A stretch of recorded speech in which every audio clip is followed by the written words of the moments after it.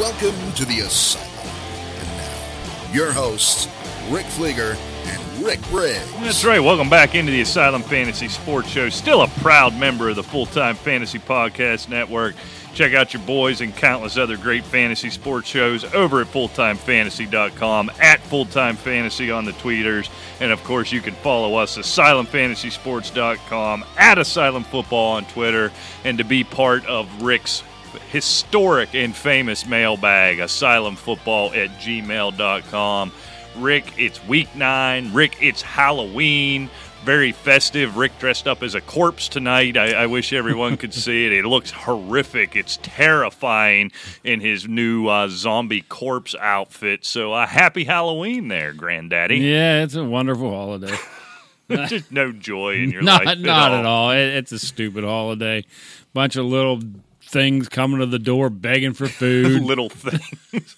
I do like all the ghost shows on TV. I've never been a trick-or-treater. I don't get all excited to have the kids coming to the door. I haven't seen many ghost shows, quite frankly. It's all that's on. Really? Get you the Travel Channel. I don't know why the Travel... Now on the Travel... I saw some haunted hotels. Yeah, I have seen the some Travel of that. Channel, they don't travel anywhere, but they'll go, if there's somebody dead there, they're going to find it. Exactly. So apparently the Ghost Adventures crew tonight it's good that we're going to blow the lid off of everything. They have some piece of evidence that's supposed to be mind-blowing, and it's going to be appointment TV. I guess I'm going to have to record it because of the football game on tonight. Yeah, Arizona and San Francisco. Watch Ghost Adventures. Fantasy implications, my man, and I'm ready to go. Maybe a few on the San Francisco side. I am ready to go. We are Fleeger and Briggs. This is the Asylum Sports Show on the Full-Time Fantasy Podcast Network. Hey, we got some exciting news today. Well, we did. Our old friend Corey Parson is joining the Full-Time Fantasy Podcast Network. Maybe we can get him back in the fold. I tell you, we've been trying to hook up with him all season. Schedules have been kind of crossed up. I need to get the phone lines working, I guess. Yeah, we've been trying to get Bob Lung on for a month, and we can't get Bob on because our technician, Alejandro, is out competitive spooking people apparently now. I don't know. He's gone to that. Yeah, he's dressed up as dead Paul Bunyan, I think. I could see that. Yeah. And, just like in a haunted house? Huh? Did you ever do that? I can't picture you in one of those haunted houses. Oh, or when those I was haunted a kid one time. I don't like, being in close quarters and somebody jumping out. And because I just want to swing. That's your first instinct, right? Right. I don't know how people do it. I was never one to pay to have the hell scared out of me. And as you've seen, Rick, I do scare easily. I'm very jumpy. And so. I know, but you're a lot like I am. We have 3 emotions. We're either happy, we're either sad if something, personal might happen, or we're angry. That's it. Is hungry an emotion? Well, no, that's just a feeling. Okay. Now, feelings, we have hungry, tired, sick. That's about it. About 6 years ago, horny, but that's pretty much gone now. For you, 35 years ago. So. Yeah, but we won't get into all of that. No. All right, so I guess we got to talk about football today, right?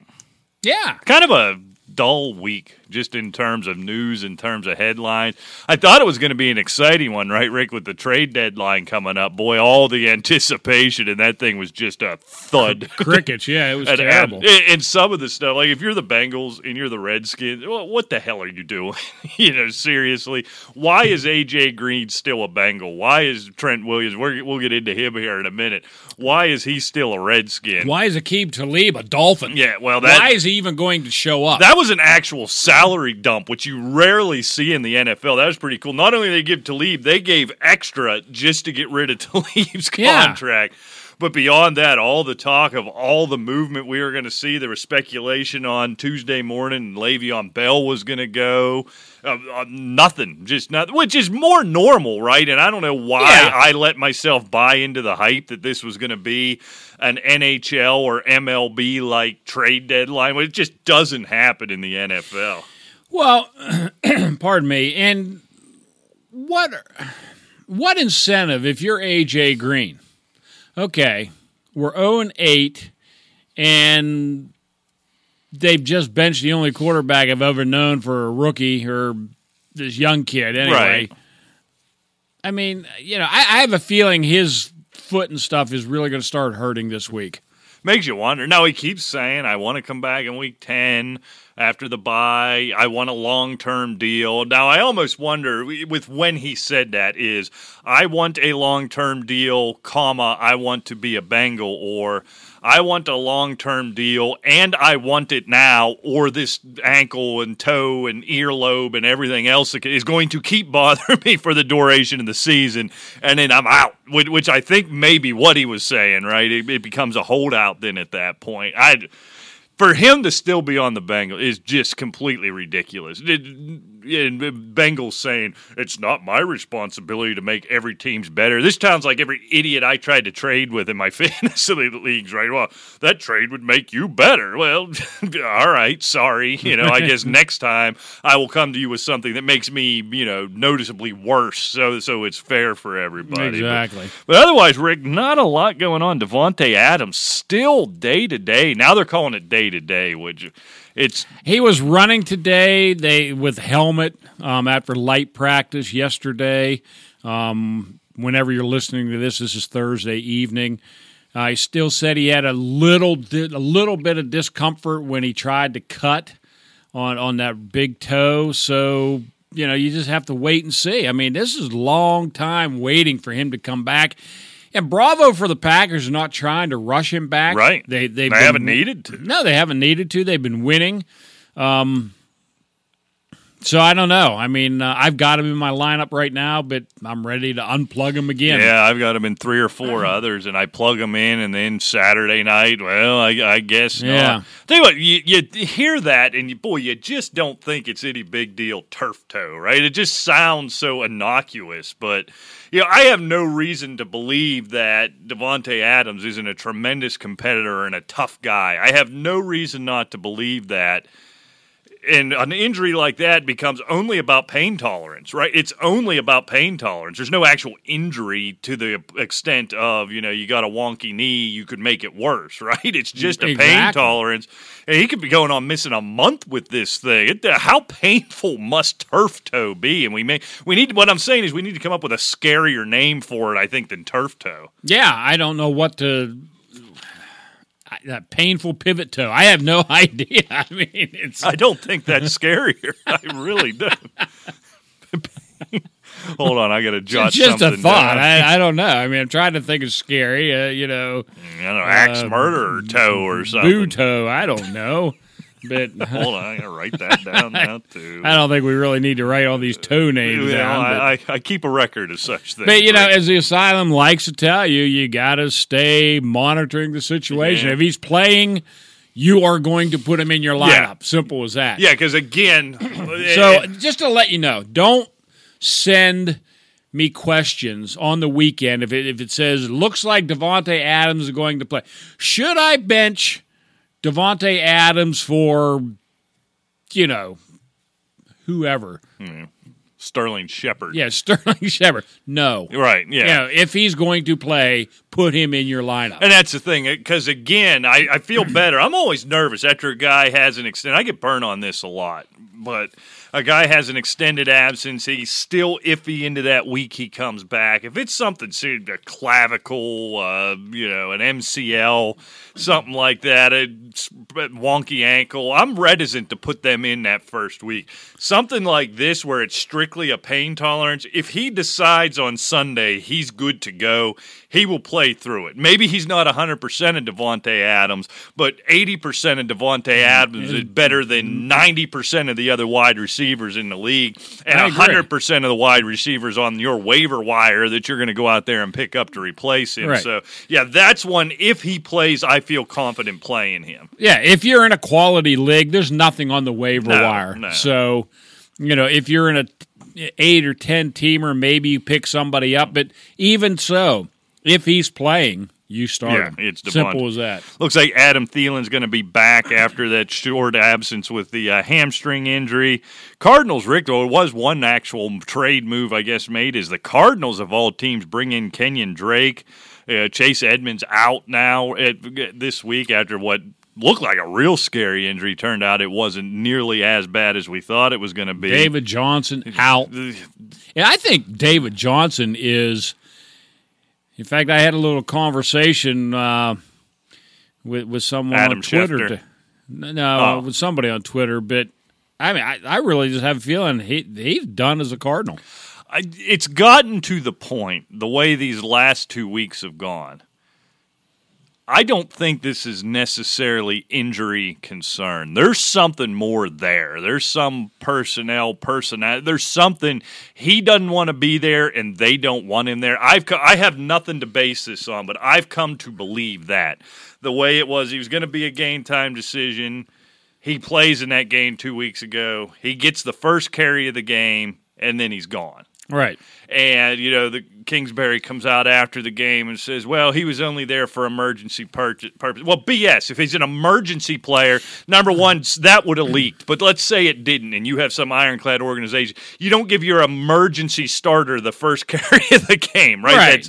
That's not what you do. Then last week, out early, there's something more. This isn't all about injury. And the thing is, like we just talked about Adam Theilen. We know what's going on with Adam Theilen. Right.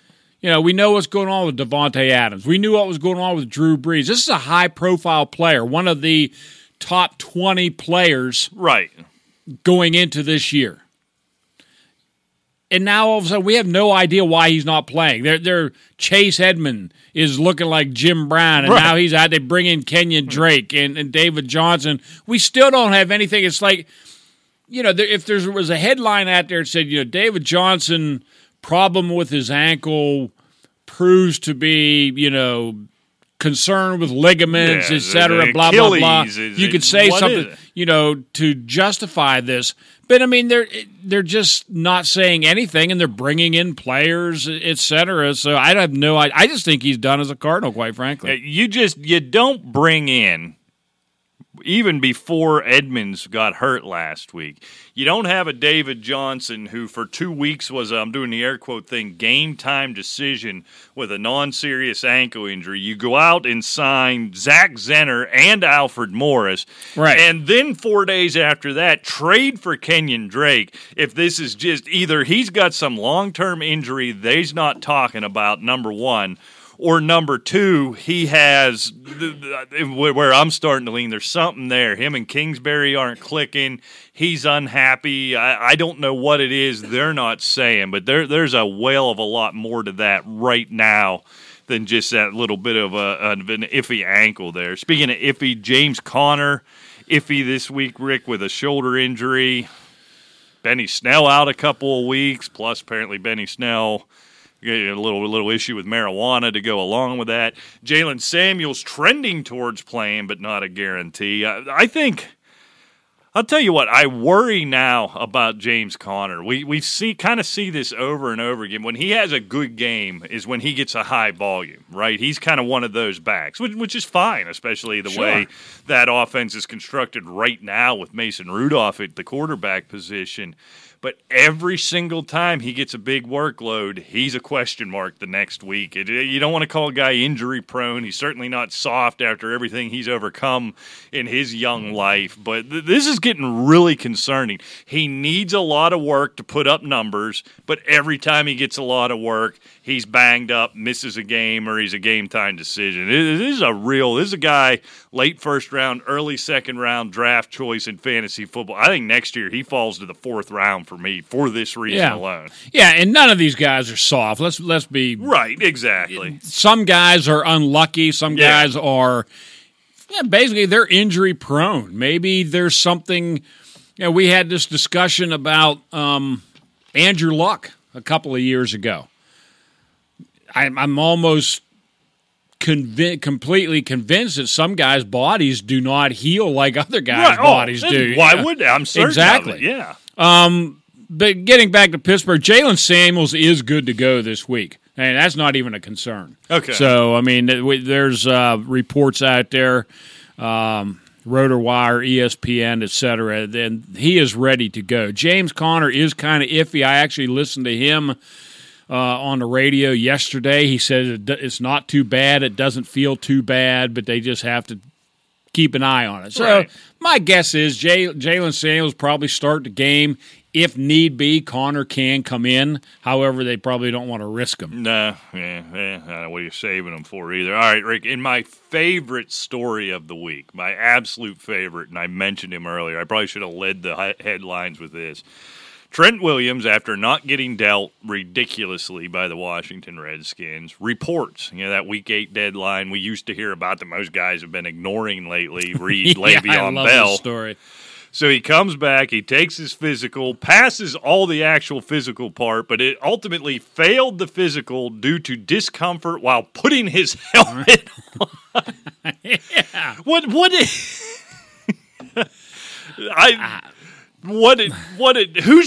can't There's no requirement to put a helmet on during a physical, number one.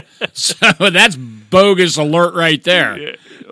I just want. We obviously know it's a what joke. Is there spikes in the helmet or what? Is this driven by him or is this driven by the team? This is what I can't figure out by this. Is this something the team's putting out there or something he's putting out there thinking, damn, I've been eating triple cheeseburgers every day for 8 weeks now, and somehow I still pass this stupid physical. What am I going to do now? Or is it the Redskins saying, because they're just petty and small, Dan Snyder, both physically and, the other usage of that word.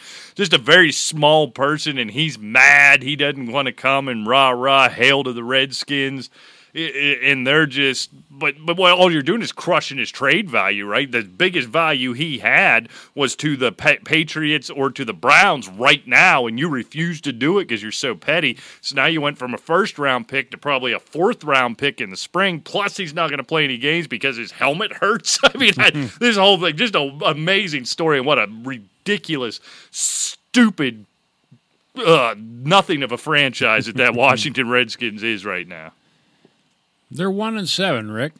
They're still vying for that first-round pick, but they beat the Dolphins. Yep, big mistake. That was a big mistake. Big mistake.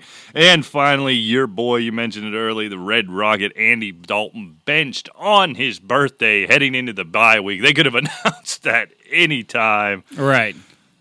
I think I don't know if they're willing to move him. I think there'd be a market for Andy Dalton. Andy Dalton had some good years behind good offensive lines.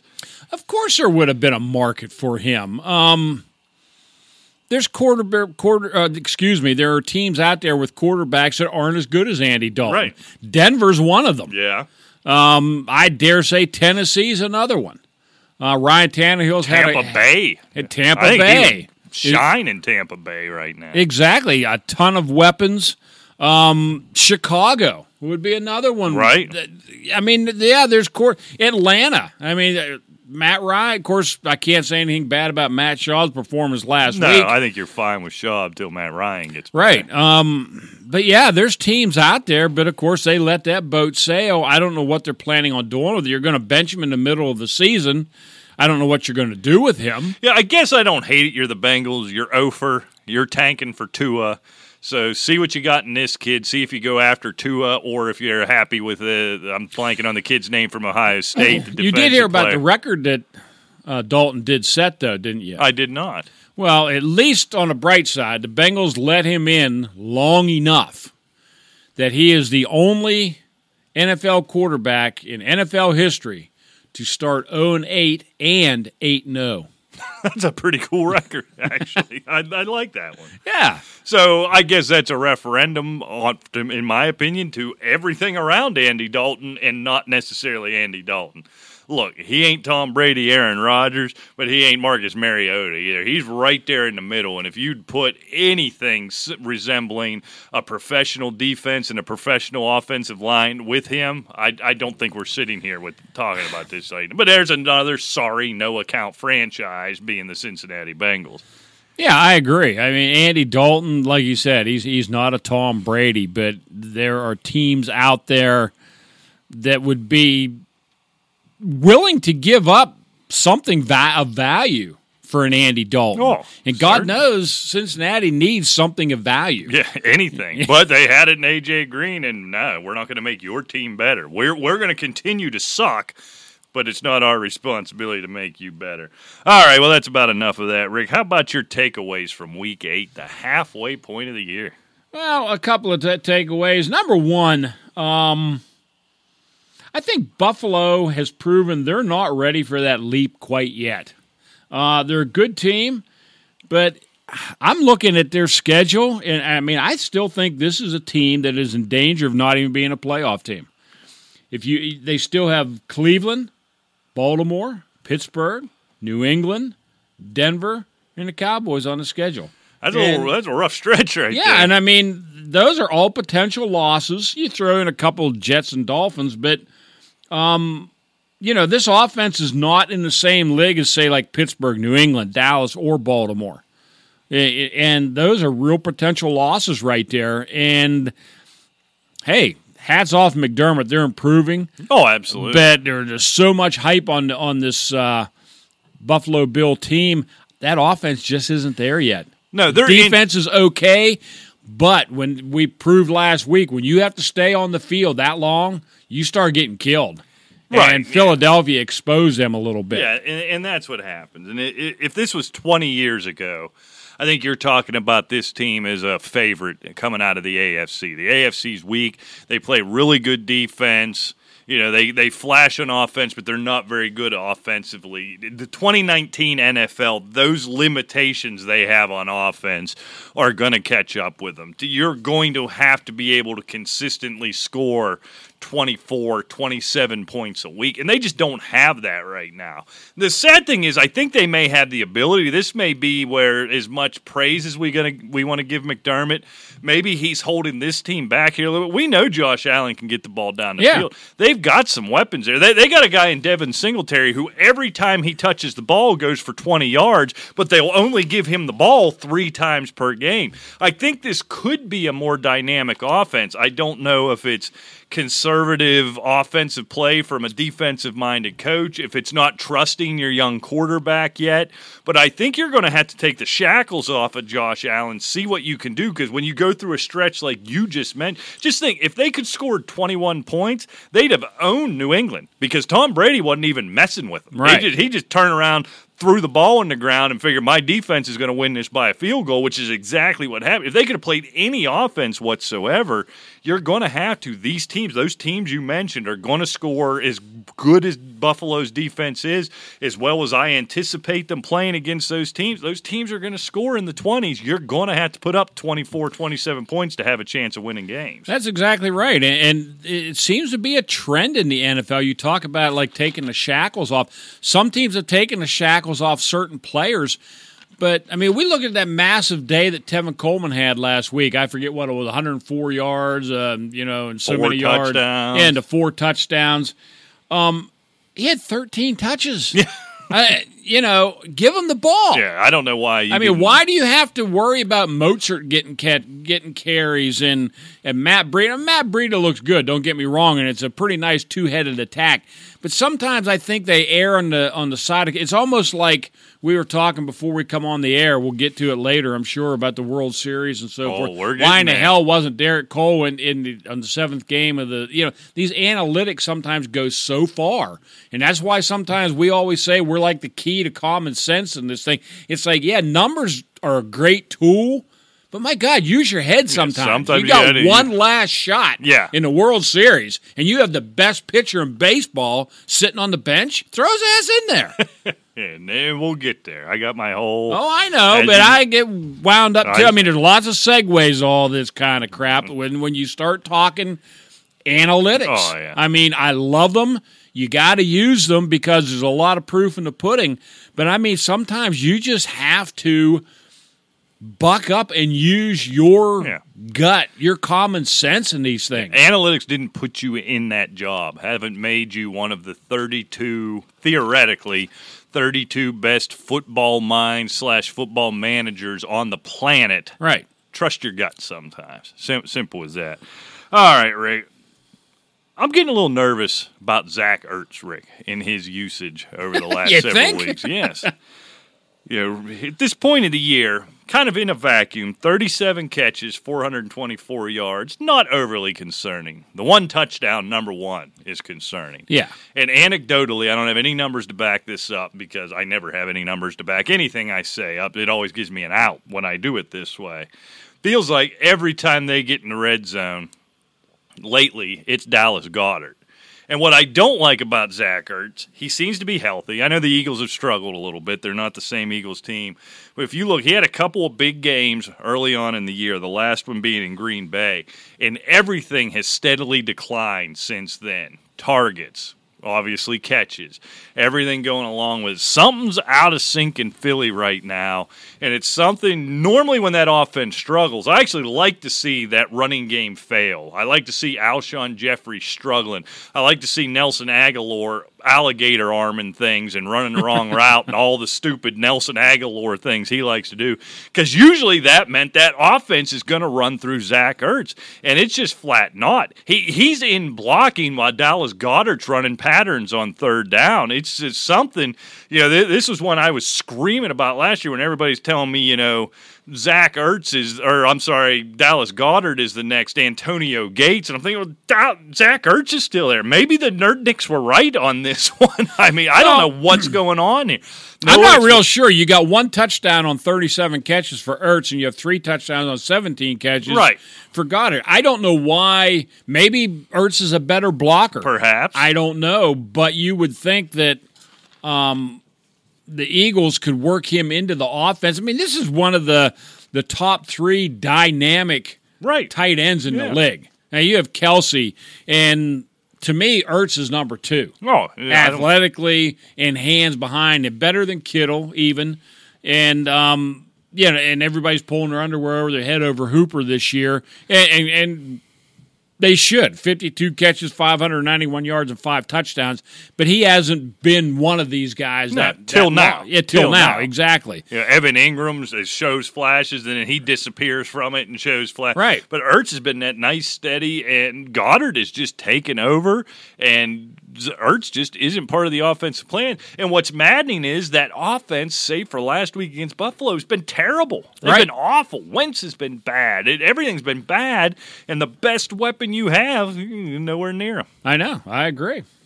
All right, I got another take. It's not really a takeaway. I just figured since we're halfway through the season, all righty, I just did a top 5 and bottom 5 of what how I see it right now. Okay. Let's go since we're negative. We'll do the bottom 5 first. All right, I like it. 5th from the let's do it from worst to negative. Yeah. Don't the be the worst guy teams who goes are Miami top to bottom. Dolphins, obviously. They were an obvious tank from the get-go, and I'm not going to say that they are showing the less heart of all the teams in the league, but I still think they're talent-wise they're the worst team. Cincinnati's close to them. I had the Jets 3rd from the bottom, followed by Washington and Atlanta. My top 5, Minnesota at 5, Green Bay at 4, San Francisco, New Orleans, and New England.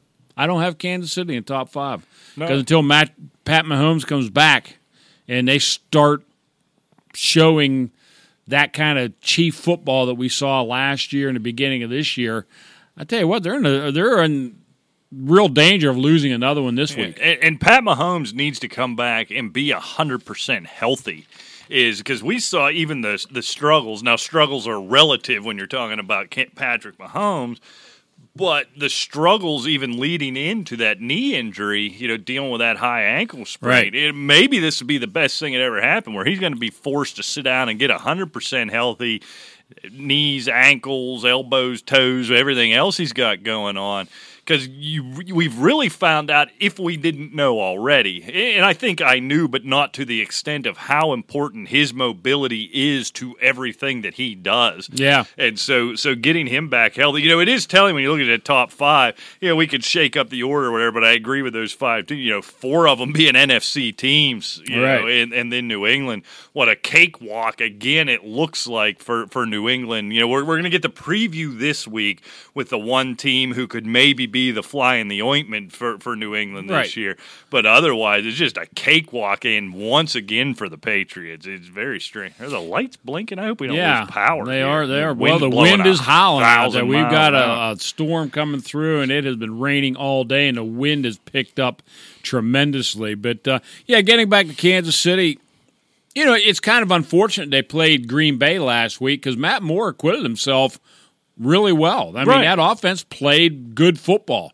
It's just that they couldn't stop Aaron Rodgers. No. And I think they may find themselves in a very similar situation this week. Listen in tomorrow night. All right, Rick, it's time. Enough of this football junk. I'm over it.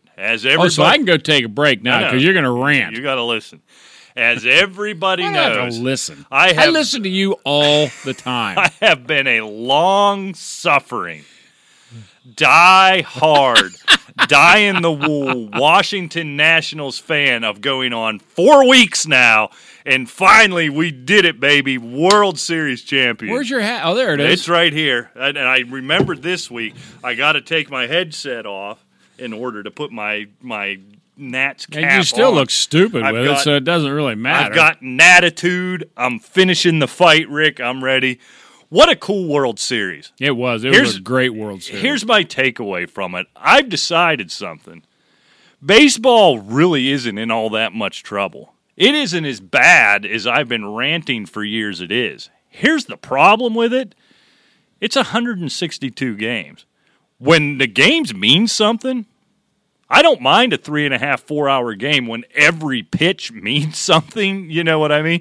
It's just some random game in Milwaukee in the middle of June. It's not relevant, right? So I think it survives as a regional sport, with national interest when something like this comes along. You see it in the NBA. The NBA teams don't even care about the regular season, let alone NBA fans. Right. Same thing with the NHL. Nobody pays attention, including the teams and the players, until about mid-February. It's just with these long seasons, that's the way it goes. But just what I loved, you started on the analytics thing. We saw it, and it reared its ugly head in Game 7. We talked about last week, and what made me decide I am a die-hard, lifelong, 4-week Washington Nationals fan is there was no talk about launch angle. There was no talk about exit velocity. It was getting runners on. They're stealing bases. They're sacrifice bunting. They're taking their starting pitcher.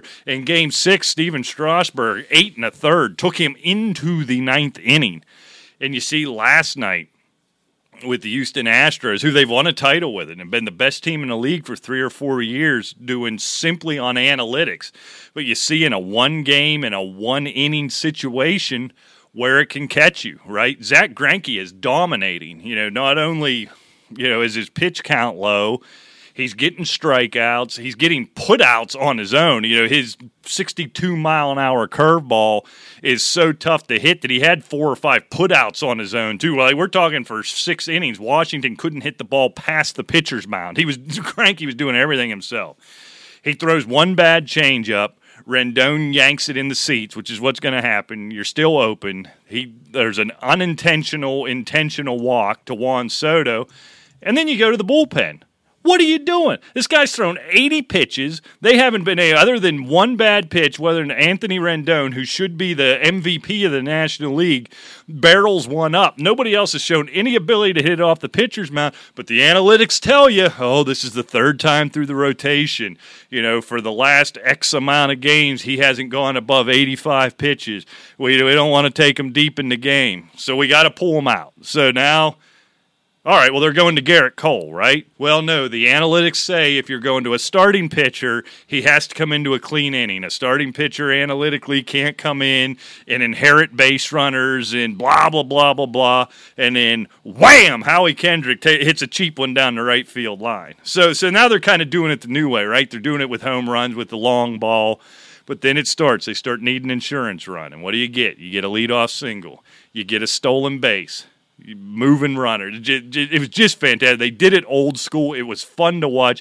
It was an old team. I loved all the starting pitching. Just tremendous. I loved it. My Nats, Rick. My Washington Nationals. It was a good series. No question about that. I'm just, you saw me ranting before the show. Why wasn't Garrett Cole in the game? I don't care what any analytics say. If you're in the 7th game of the World Series, and unless he pitched a full 9-inning shutout the day before, I think he's fine. Right. And, God help him if he's, not throwing 120 miles an hour.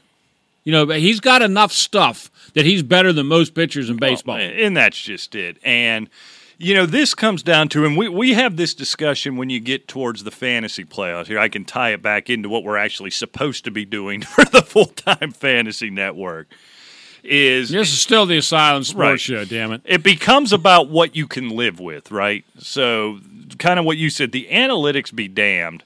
You're up 2-1. Now you're hanging on by a thread. The tying runs on first base. The go-ahead runs at the plate. And even though all the numbers tell you I should go to this stupid reliever, I'm blanking on his name, or I got Garrett Cole out there. Maybe the numbers say you go to the reliever and you bring Cole out to start the 8th. It becomes, you know what I can live with? It's like the Dodgers in the NLDS when this happened to them by this same Nationals team. They go to Clayton Kershaw. He gives up back-to-back home runs on back-to-back pitches. But I think the Dodgers can say, all right, I took my best, everything I had being Clayton Kershaw, and you beat it. If you're Houston, the hell with the analytics. You do the same thing. I got the best pitcher in Major League Baseball.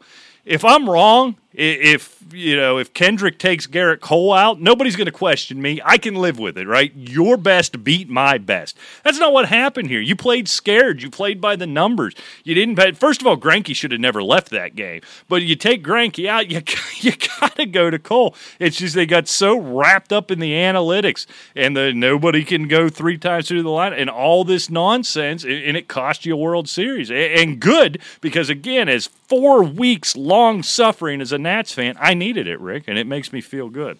I'm sure glad you needed it. In case you didn't know, I don't know why I noticed this was sticking in my head. Twitter sucks. I wish there was any other way we could promote this show and delete the stupid Twitter.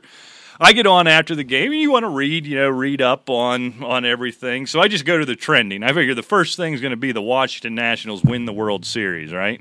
Mm-hmm. The number one trending topic on Twitter, 10 minutes after the World Series ended, an epic World Series, 7-game of a World Series.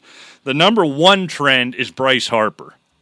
Number 2 is Joe Buck, because that's the new thing, right? Joe Buck sucks, Chris Collinsworth sucks, every great announcer sucks because they're a fan of whatever team you're not rooting for. Right, exactly. Which tells you how good they are when everybody thinks that Chris Collinsworth is actively rooting against their team. That means he's doing one hell of a job. So all of you Joe Buck, Chris Collinsworth haters can shut up.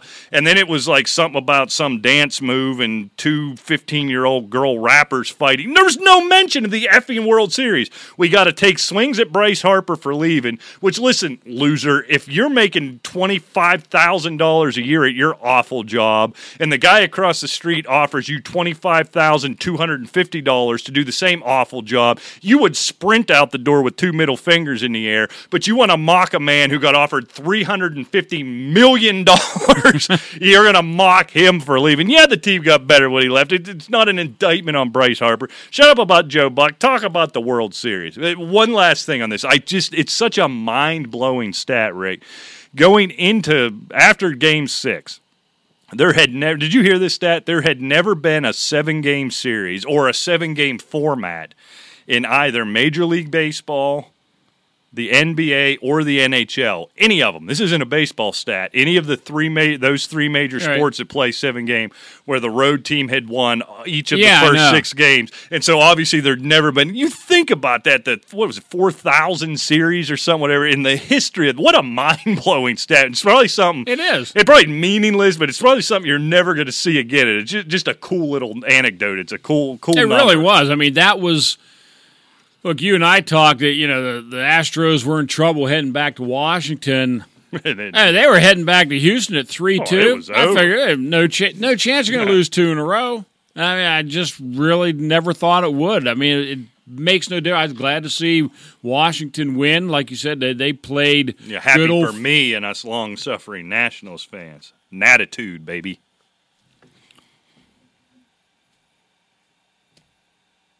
Nothing. Got nothing. I was in the middle of a talk. I mean, you can talk about your hat some more. Well, I'm Go done ahead. now. No, I don't care about your hat. All right, so is it time for this then? Game ball goes to. That doesn't matter. Who's your game? I You're don't just have mad any because game you're balls. an Astros fan. I don't have any game balls. How do you get you another button? I have no socks. You have no socks? No, nothing. I don't have anything. Just Washington Nationals. That's all sock. I have. I thought you meant you actually had no sock. No, I actually had some. No, my game ball running back, my boy Latavius Murray, man. Ooh. Tell you what, 21 rushes, 102 yards, and a touchdown, 9 receptions for another 55 yards and another touchdown. Tell you what, they're smoking, man. They're looking good. You know, Alvin Kamara, get rested up, buddy. We'll use you when you get back. Do you think Murray earned himself more of a Mark Ingram role after those last couple of games? Because, we kind of thought that going in, which is why Ingram, fell all the way to third overall, on fantasy draft boards. Because it didn't appear Murray was going to get as much work as Ingram got, and there was the occasional game where Kamara wouldn't get as much work as you thought he would. But boy, after you've seen what Latavius Murray did the last couple weeks, once against pretty good competition, not so much last week, but I wonder, not that I have any fear about Kamara, but as you look at Murray going forward, has he earned himself enough to be a standalone kind of flex guy like a Mark Ingram was in that offense? I don't know. I mean, that's that one thing I've been thinking about. I wish I could actually feel comfortable if somebody, will probably get to the mailbag, recommending. Right. Because if Kamara's out, he's you don't even think about it. You just throw him in your lineup. Right. When Kamara comes back, I'm not sure. I don't know how they're going to work it because as the season has been all year long, it's been Kamara. Yeah. And if he got hurt, it's Murray. And I'm just afraid when Kamara comes back, have a seat, Latavius. We'll call you when we need you. Yeah, and you got to think with the Saints being on a bye this week, I think Kamara was relatively close to coming back last week. Having the bye, you got to think he's back 100% next week. Yeah, I wouldn't feel comfortable recommending him next week. I think they'd be foolish not to, work him in a little bit, but it'll be interesting to see. So I'm going to stay since I'm in a good mood and I got the attitude, Rick. We finished the fight. Game ball goes to. I'm going to give me a game ball to – how about Aaron Jones, Rick? Yeah, somebody we really haven't mentioned. Yeah, Mike McCarthy starting to look a little foolish in the way he handled that running game. 67 rush yards, 11 catches, $198, 2 touches. He's become a PPR monster, and Williams is getting plenty of his own in the running game. Right. It's like a completely reinvented Packers offense. And Aaron, well, you could tell the Packers were stale under McCarthy, right, and things needed to change. We were a little dubious about the connection between Rodgers and LaFleur. But I tell you what, LaFleur seems to really have this thing cranking, and Rodgers is on board, and it's proven to be successful so far. Yeah, and Rodgers, we're getting into that absurdity with Rodgers where he gets those stretches in seasons where just everything he chucks up in the air lands in somebody's hands. I mean, he had a couple of throws. That one in the back of the end zone. Now, granted, that is so smart, when he did that. Because everybody wants to say, oh, look at that perfect throw. No. He was throwing that ball away. Make no mistake about it. But he is such a pro. Yeah, he is such an expert at his craft. He threw it away to the point where a defender can't get at it, but a receiver with a perfect play position could make it, and it worked out. Everyone wants to think this is Aaron Rodgers' master play. That's not what it was, but that's what a professional quarterback does. I'm gonna throw this ball away, but I'm gonna put it where my guy. I'm not gonna throw it into the third row to the fat guy. That's with the difference beers. between him and the old gunslinger Brett Favre. Oh yeah, it would either been in the 5th row or a cornerback would have picked it off and run it back 20 yards. Yeah, he'd have thrown it so hard it would have got stuck in the corner's ear hole, and he'd have run back, or he'd have killed some poor woman in the stands, chucking it into the upper deck. Absolutely. I agree. God, I miss Brett Favre. Brett Favre took you to that title that one year. Oh, yeah. With the Vikings, though, not the Packers. You stink. Well, on a brighter note, look, I know the Redskins stink. They right? do. We can agree on that. But, averaging $8 million a year should be better than 3 for 34. I mean, Paul Richardson has one game over 36 yards all year long. I mean, there's no reason that this guy shouldn't be producing at a level that he at least did in Seattle. Yeah, you would think. You know what I'm saying? I mean, they gave him the money. McLaurin is putting up numbers. Right. Big. So Paul Richardson certainly deserves a stinky sock because he is just not stepping up whatsoever, I think, in this offense compared to what he's getting paid. Yeah, you would just look when Dwayne Haskins is bad. When Case Keenum played, Case Keenum was they still stink, but right. Case Keenum was one weird play away from going to the Super Bowl a couple of years back. And now, he comes out, and it's just, it's like that franchise. It's just like your tone of voice. It's painful. Yeah, that franchise is just like this vortex of suck. That how many great players have we seen go there over the years?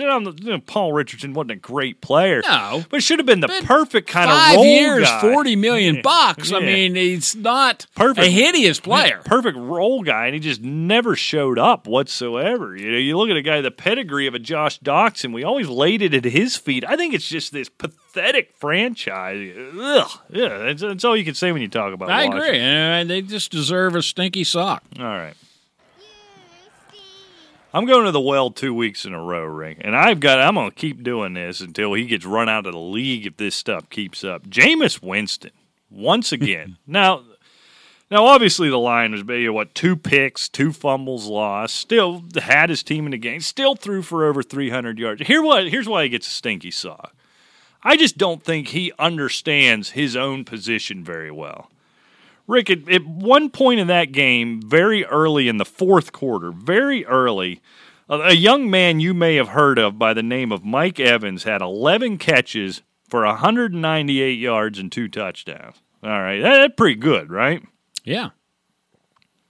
As the fourth quarter went on and that game got close and Tennessee took the lead for the entirety of the fourth quarter on every important gotta-have-it play, this dope, this charlatan, this fool is throwing the ball at something called a Brashard Perryman. Meanwhile, you got Chris Godwin running up the seam. You got Mike Evans. Mike Evans has been in the league long enough. We have seen him enough times. When he gets in this mode, you just throw it up somewhere where he can get a hand on it and he's going to catch it. This is what Mike Evans does. So maybe this goes to the coaching staff, which I doubt, or I'm going to lay it on Jameis Winston. For the entirety of the fourth quarter and every gotta-have-it play, when the game hand in the balance, you're targeting Brashard freaking Perry. What are you doing? You stink, Jameis. You stink. Tampa's got to do something about that. It goes back to one of the Asylum's favorite sayings.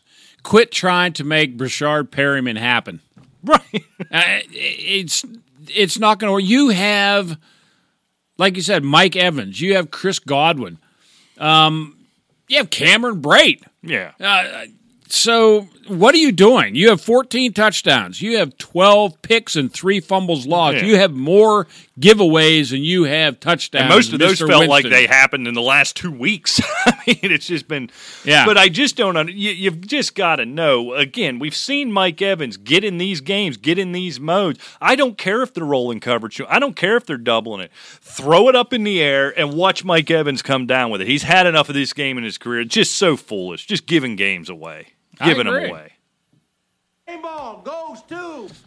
I just say, when the old man says he's ready to play, he's ready. I got to give it to Drew Brees. We were all saying, why are they starting Drew Brees? They got a bye next week. Just let him play. They're winning with Teddy Bridgewater, yada, yada. 34, 43, 373, 3 touchdowns. He did have that pick, but, a little bit of game rust maybe. But I tell you what, Drew Brees looks great. And they look just that much more dangerous. Oh, with that team, with that defense now. First of all, look, that isn't the 85 Bears defense he was playing against. But that stat, it's not the 85 Bear offense either. That stat line in professional football after that long of a rest at 47 years old or however old, that is so impressive. And boy, you kind of think about my Nationals is just kind of like a team of destiny, kind of after the way things ended in the NFC title game last year, as well as they played every hit they've taken. No Breeze, no Kamara, no this, no that, finding ways of winning games. You talk about the cakewalk for the Patriots through the AFC. well as New Orleans plays defense with a pro like Drew Brees, I think that looks like a championship team to me, I guess is what I'm saying. A team that could beat New England. Who has the formula. And the key to what you're saying is that defense. They're 6th overall in the league. They're 2nd against the rush, and they're 10th against the pass. With Teddy Bridgewater, I mean, okay, Breeze was there for a couple of games, but most of the season was Teddy Bridgewater. They're 15th in the league in rushing, 12th in the league in passing. They're 12th overall offensively. That's going to go up, buddy. Yeah. And with Teddy Bridgewater starting the majority, you're right. Right, and that's going to go up, and you've already got the 6th overall defense in the league. Yeah, this team is extremely dangerous, and they are my favorite, obviously, to go to the Super Bowl from the NFC right now. So it's not the Bears anymore? No. Good Lord, no. All right, which way am I going to go? You know what? I'm going to stay. I keep falling for it, Rick. I got all hyped up last year. Nothing. Stayed away this year. Nothing. Then Marcus Mariota gets benched. I gave him a big old game ball and a 10-minute soliloquy on how now's the time. The combination of Ryan Tannehill and Corey Davis was the thing. You know, you talked about Brashard Perryman. I keep trying to make Corey Davis happen. I am out. How after that nice game, after, you know, there does seem to be a rapport there, you go out there and 2 catches for 9 yards against the Tampa Bay Buccaneers. Look, we know what they've done against the run. I'm pretty sure you can throw on the Tampa Bay Buccaneers or they'd win a few games with as good as that run defense is. Corey Davis is another one, and I usually go the other way with these. You know, Perriman was a good example of that coming into the league. You know, early on, all the draftniks loved him, and it was just a matter of time. I normally go the other way on those. This Corey Davis one I bought into, I was dead wrong, and I am done. I am not falling for it anymore. If you write into the mailbag asking a question about Corey Davis, unless it's how soon should I cut him, now or yesterday, you're banned. You're out. You're finished. No more with Corey Davis. Damn it. And one good thing about, like, the mailbag, there are virtually no questions about him. I think fandom is about done with him as well. Was I kind of the last hold on? Yeah, exactly. All right, we're negativity. I love it. I'll tell you what, there's got to be a stinky sock for the Chargers offensive coordinator for taking like this talent-laden team and turning them into like a bowl of cottage cheese on offense. Yeah, he got himself fired for it. Yeah, I know, and I'm giving him a stinky sock on the way out. I mean, so, you know, Gordon's back. I understand that. But does that mean that neither he nor Eckler can produce now? I mean, they did last year. Both of them were fantasy viable players last year. Now they're not even producing. Well, the offense just isn't. Mike Williams is. He's a disaster. He is a total disaster. You know, Travis Benjamin's injured yet again. Shocker. Keenan Allen's always nicked up. Keenan Allen's nicked up. Hunter Henry had a great comeback, but he's kind of, it's just the whole offense is just kind of, And, you know, it's nothing but mistakes. And I don't know if it's all the offensive coordinator's fault because a lot of their execution just looks like a bunch of blubs and flubs out there. But, you know, come up with something a little more creative. Well, and that's what I don't. It's almost like it says, okay, the Chargers are anointed a playoff team this year. Yeah, I had them and they're like sleepwalking through the season. Yeah, it's unbelievable. And look, this isn't, you know, the average run-of-the-mill rum-dum offense. This is Ken freaking Wisenhunt. This guy's a good offensive mind. So I don't know, did he hit his head in the preseason? Is this Anthony Lynn? Is this Phil Rivers? I don't know what it is. Because, look, it's real easy to pinpoint what the problem is. When this offense goes well, Austin Eckler has 8, 9, 10 catches. Now you go up against a Bears team that you can run the ball against. You know, they're hard to throw on, or you can pass to your running back, and he gets 2 freaking catches in what ends up being a 1-point game. If if Austin Eckler catches 9 balls, he goes for $120. He gets in the end zone, and you win that game walking away. And let's face it, you won that game, but let's face it, Chicago lost it. Right. I mean, I can give a stinky sock to Nagy, too, for this kneel down and all this other crap. Run it up the gut. I mean, you've got David Montgomery with over 100 yards. I don't understand this. Analytics, I don't know what it is, or it's just progressive game calling, or it's supposed to be. I don't know, but I have seen more games in all sports, it seems. Well, not really hockey, but I mean, in baseball, we talked about earlier in the World Series, football especially, because I watch a lot more of it. Just you sit there and it's a head-scratching moment. Like, what are they doing? I have no clue. And, kind of like Nagy in the press conference. We had no intention of running or throwing the football on that play. Do you understand me? Just like it was a stupid question. Yeah. And then your kicker comes back out and says, well, I prefer the ball in the middle of the field. I would think the head coach would know that. So even if you want to take a knee, move to the middle of the field take the effing knee. You know what I mean? Well, that's why you hand the football off. Okay, there's only so many Joe Pisarcik moments that happen. Right. Okay? I mean, it just doesn't, you're going to, you saw the kneel down. It wasn't like anybody was really coming across that line of scrimmage. I mean, he certainly could have got a yard or two, but he could have gotten in the middle of the field. Have Trubisky take a step to the right and then kneel down. Is that so damn hard? Nagy, I don't usually get too worked up for press conferences. You got to watch him because he says something stupid every week. He does. Because 2 weeks ago, well, I know we only ran 7 times. You think I'm an idiot? Yes, because you only ran 7 times. Exactly. I'm not calling you an idiot because you didn't know how many times you did. It's because of how many times you did. You're an idiot. Right. You didn't know your kicker at that length likes to be in the middle with all these analytics guys and 7,000 people on the coaching staff. Nobody said, Eddie likes it in the middle. Let's get him in the middle. Right. No. And he's... and that's the thing that... that's the thing that gets me. A lot of these guys, because they're questioned, they come back with, like the Baker Mayfield, you never played the game. Oh. So you don't know. Why can't you go to...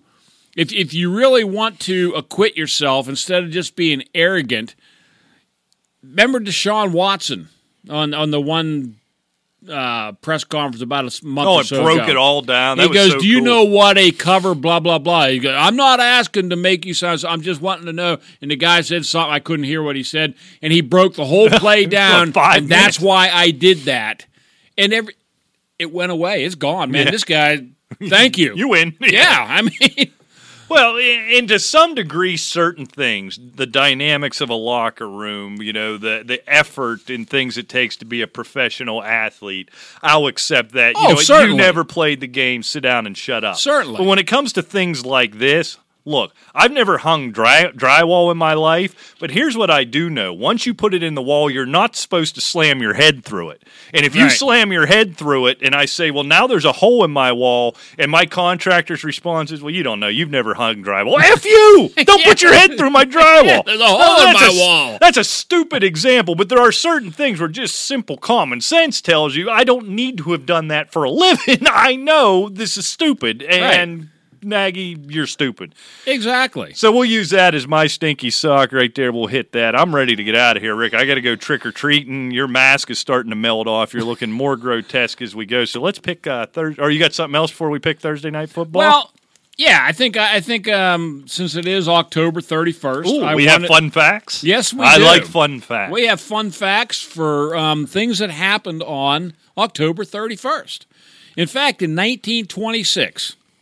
Harry Houdini died. And, I always thought he died and, chained underwater and all that. In a box, yeah. He didn't die in a box? No, what exactly happened that afternoon is unclear, but Houdini was backstage with 3 McGill University students. One of them was Jocelyn Gordon Whitehead. Whitehead asked Houdini about his physical strength and if there's any validity to the rumor that he could withstand any punch to the stomach. Houdini said it was true and invited Whitehead to punch him. Houdini was sitting in a reclining position, And she started wailing on him. It said how many times is unclear, but one of the other students said there's at least 4 punches.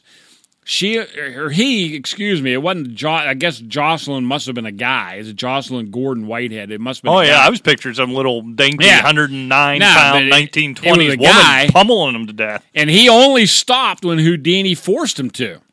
Houdini claimed that he wasn't expecting the young man to hit him so fast and so many times, so he wasn't physically prepared to take the punches. Long story short, the punches ended up rupturing Houdini's appendix. No. Amazingly, he kept performing. He did the show that night. The next day, he did 2 more, and then he took an overnight train to Detroit. During that time, his condition worsened. A doctor met him at the theater, and he says, he wanted to take him not to go on stage. He says, now I'm going to do this show. He performed, but at the end of the show, he collapsed and was rushed to the hospital for surgery.